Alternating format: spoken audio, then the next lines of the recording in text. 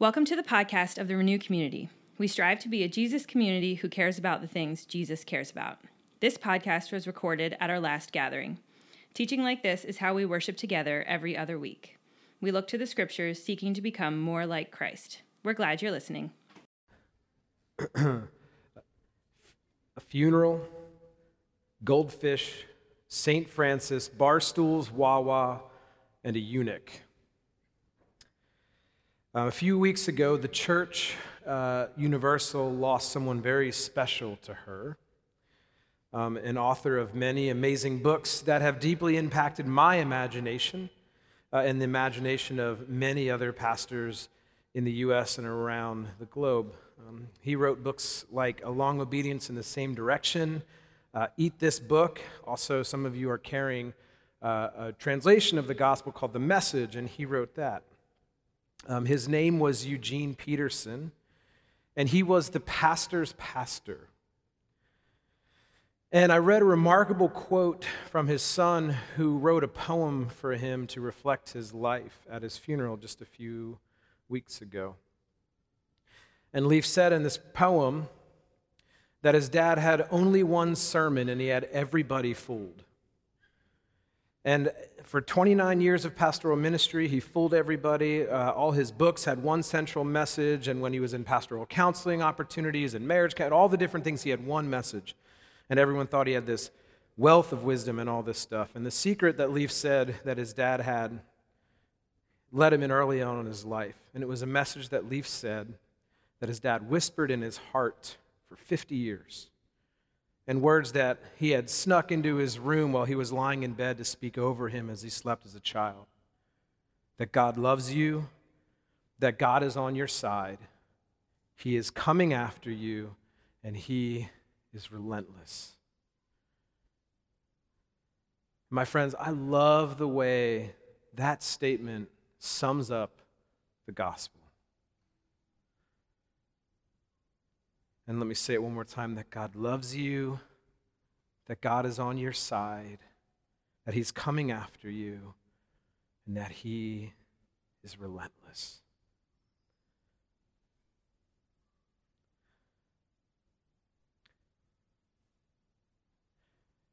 And this sums up what we have been sensing and speaking over the past few months as a community, and I don't think it's by accident.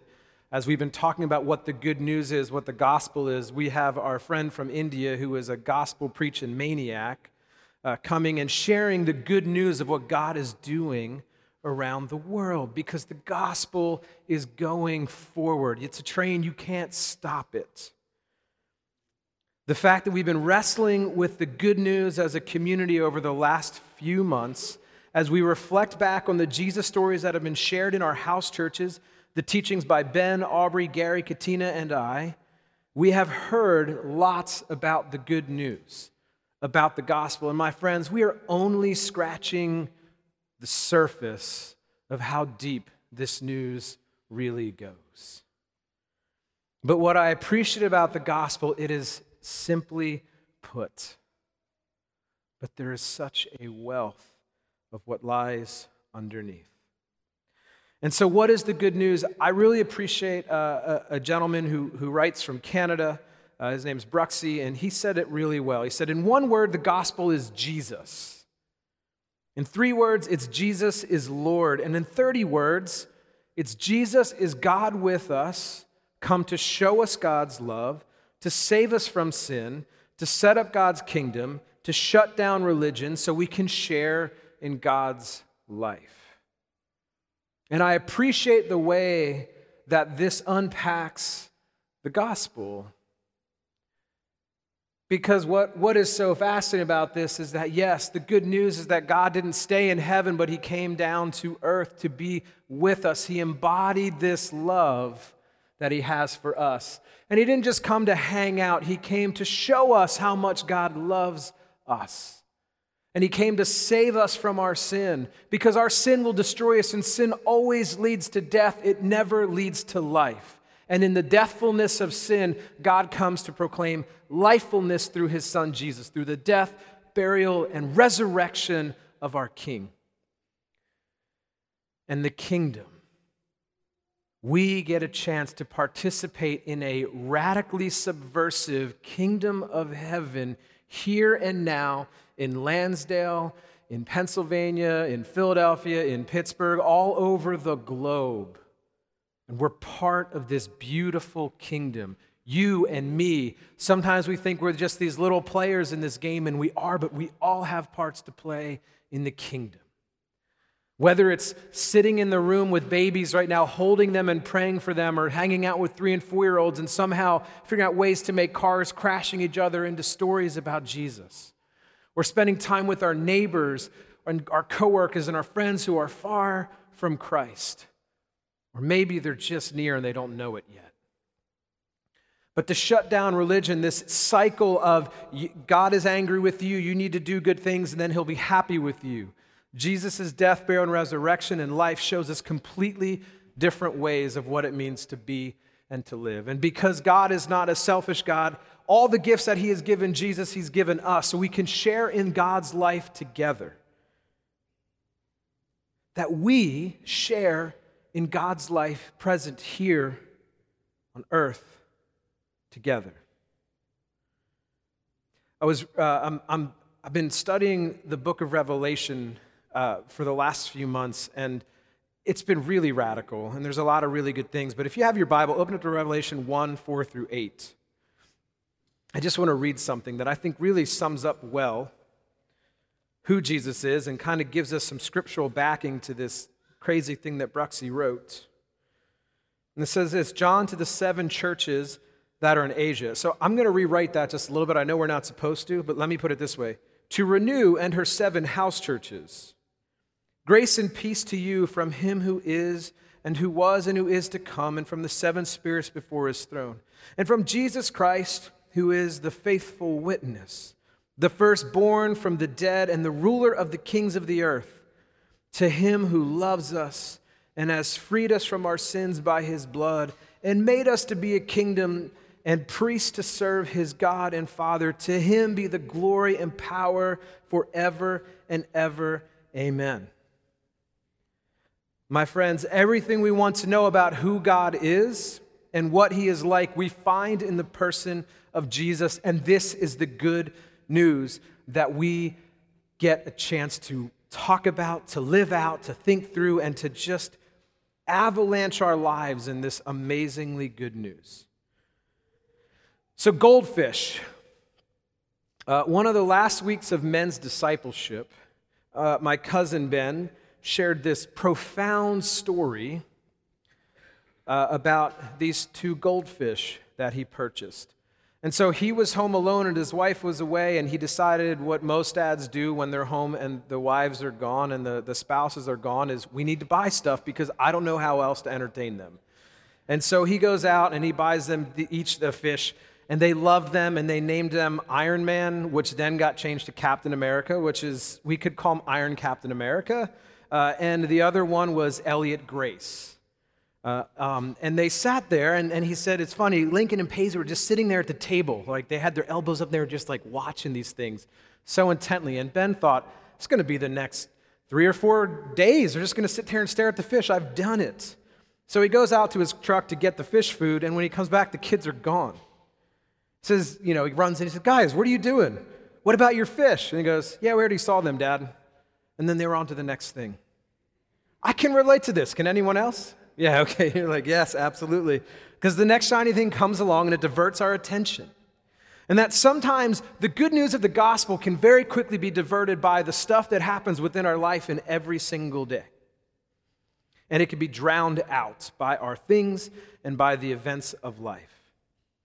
And so when I think about the profound truth of this goldfish, it reminds me of something that I've heard lots of pastors say, and I want to make sure that we hear this together as a church. So it doesn't just get stuck in pastor talk, but this idea of preaching the gospel to ourselves, to continually reminding ourselves of the good news.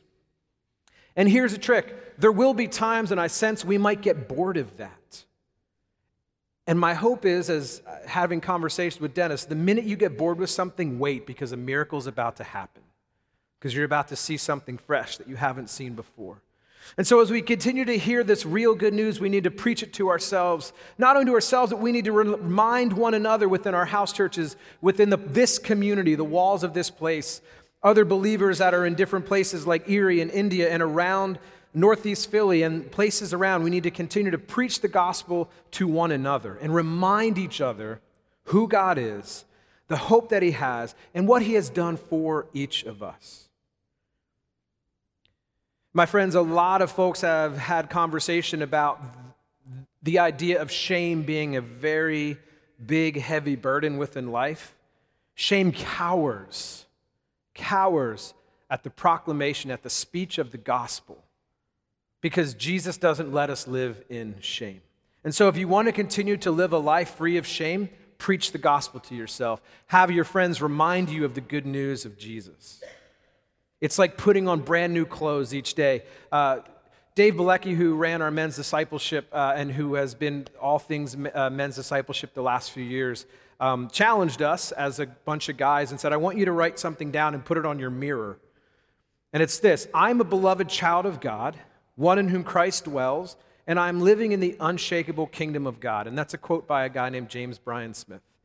And what I love about that quote is when we begin our day with a proclamation, with a speech of who Jesus is and what he's done, it changes the way, for me personally, the way I think about the rest of my day. It just has this way of doing that because it is truly good news.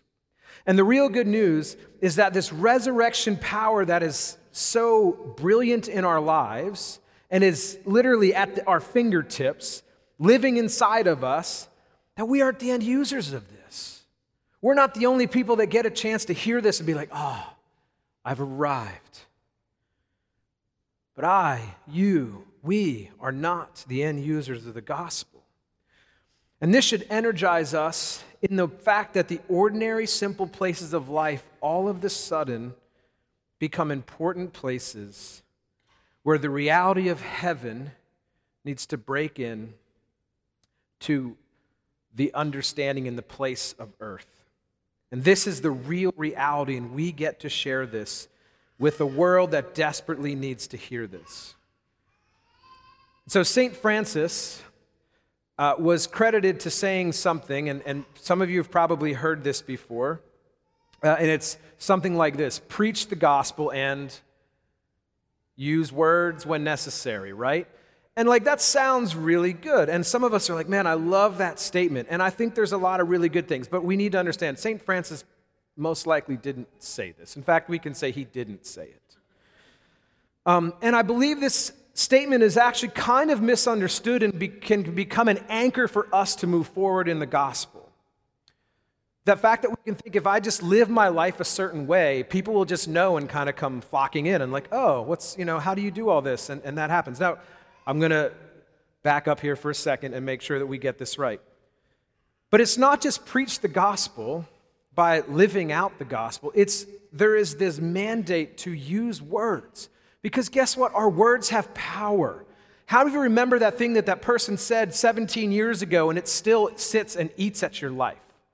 How many of you remember things that were said just a few days ago that the words had power and just seemed to sink in and hurt? How many of you remember the affirmations that you've heard from people, right? Because words have power. And so we preach the gospel using words because our words have power. Because guess what? If Jesus did something so amazing in my life and changed me, I'm going to need to talk about it, even if I'm not much of a talker.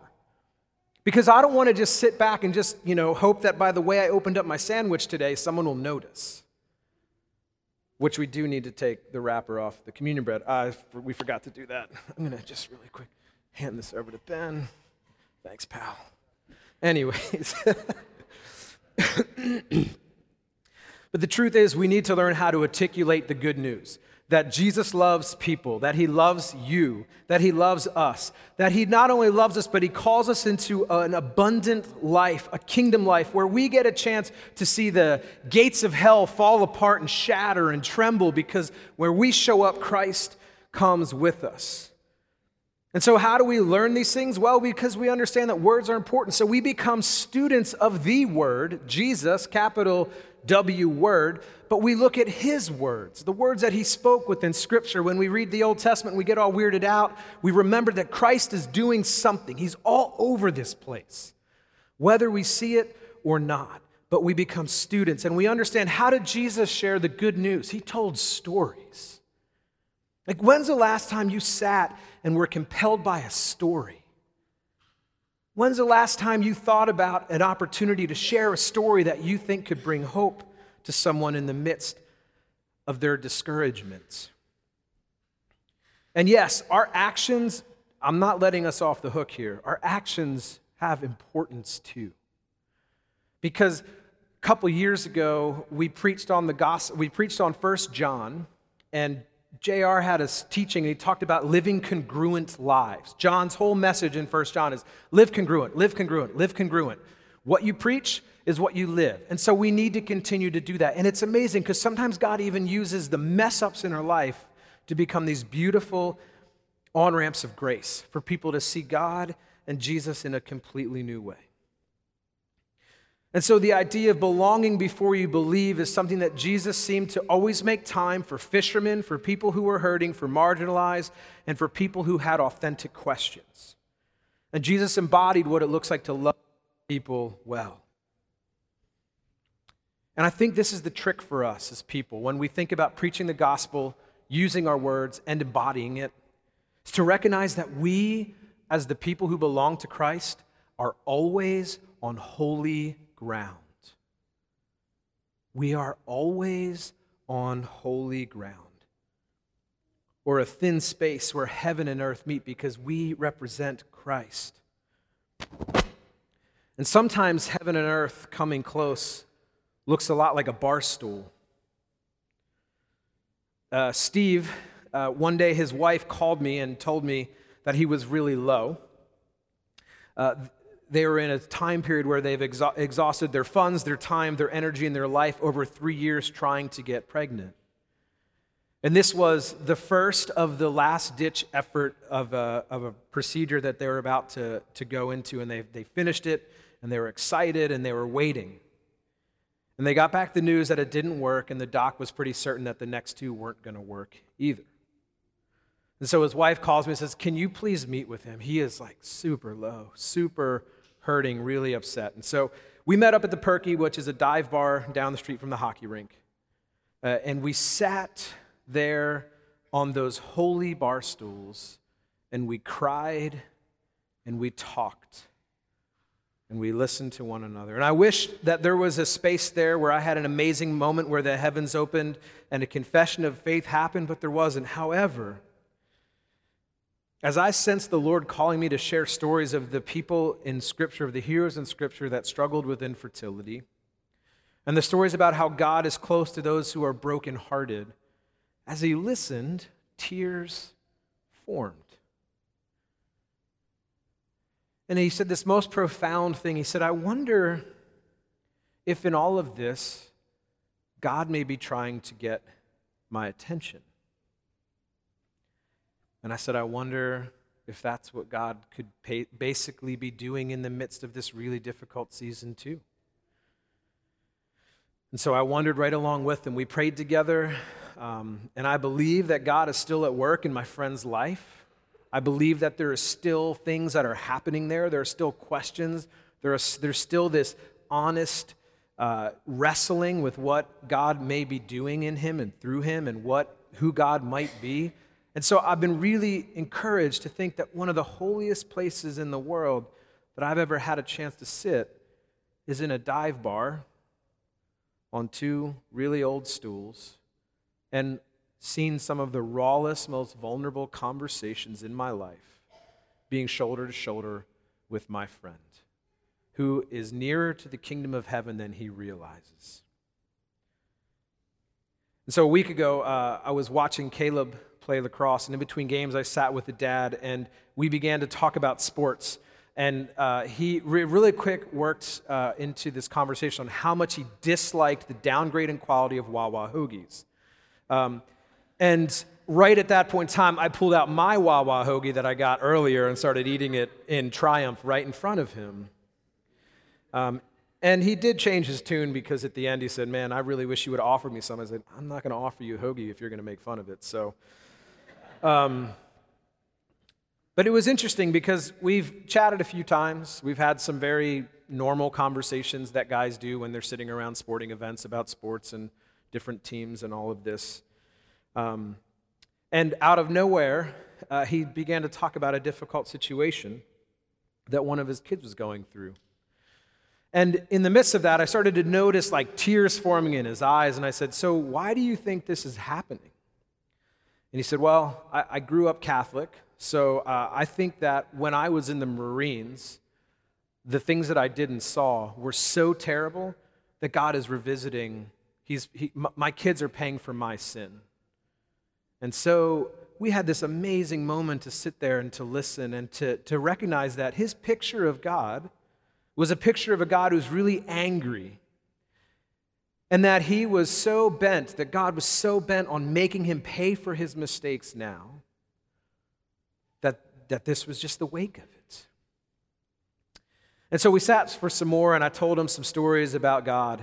And I remember saying the statement, I said, I feel like the God that you described is very different than the one that I've known for some years. And I told him my story, and it was this beautiful time of just sharing stories.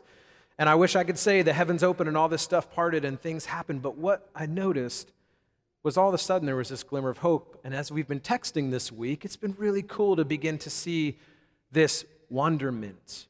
And so you really think God is like that? You really think God could forgive all this stuff that I've done? I was like, absolutely, man. That's what's happening. So I'm excited and encouraged because whether it was at a Barstool or eating a Wawa hoagie, somehow that became thin space. Kent Gerhardt preached a few years ago on evangelism, how to share our faith. And he said, God's always at work. We just have to be available. And I believe that. I think if we just put ourselves out there in situations and just be available, the Spirit will lead us.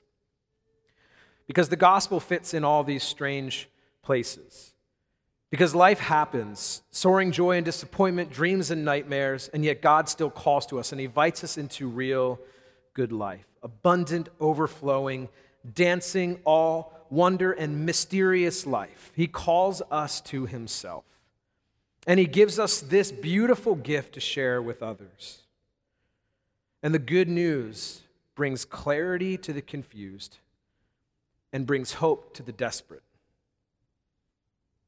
And the clarity that it brings the most is who God is and who we are. The main question I hear all the time is, I don't know who I am. My friends, that is like playing t-ball with one of those huge beach balls and having a bat that's even like 4 times the size of that and just saying, just hit the ball. I don't know who I am. Who am I? My friends, we'll never find out who we are outside of our Creator. And that is the good news. That you can find out who you are because God doesn't want to just keep us hidden away, but He calls us to be in spaces where we can be known and know God. I want to end with a passage of Scripture. It's in Acts chapter 8, verses 26 through 38. Now an angel of the Lord said to Philip, go south on the road, the desert road that goes from Jerusalem to Gaza. So he started out, and on his way, he met an Ethiopian eunuch, an important official in charge of all the treasury of the Kandake, which means the queen of Ethiopians. This man had gone to Jerusalem to worship, and on his way home, he was sitting in his chariot reading the book of Isaiah the prophet. And the Spirit told Philip, go to that chariot and stay near it. When Philip ran up to the chariot and heard the man reading Isaiah the prophet, do you understand what you are reading? Philip asked. How can I, he said, unless someone explains it to me? So he invited Philip to come and to sit with him. And this is the passage of Scripture the eunuch was reading. He was led like a sheep to the slaughter, and as a lamb before the shearer is silent, so he did not open his mouth. In his humiliation, he was deprived of justice. Who can speak of his descendants? For his life was taken from earth. The eunuch asked Philip, "Please tell me, who is the prophet talking about, himself or someone else?" Then Philip, with that very passage of Scripture, told him about the good news of Jesus. As they traveled along the road, they came to some water, and the eunuch said, "Look, here is water. What can stand in the way of my being baptized?" And he gave orders to stop the chariot. Then both Philip and the eunuch went down in the water, and Philip baptized him.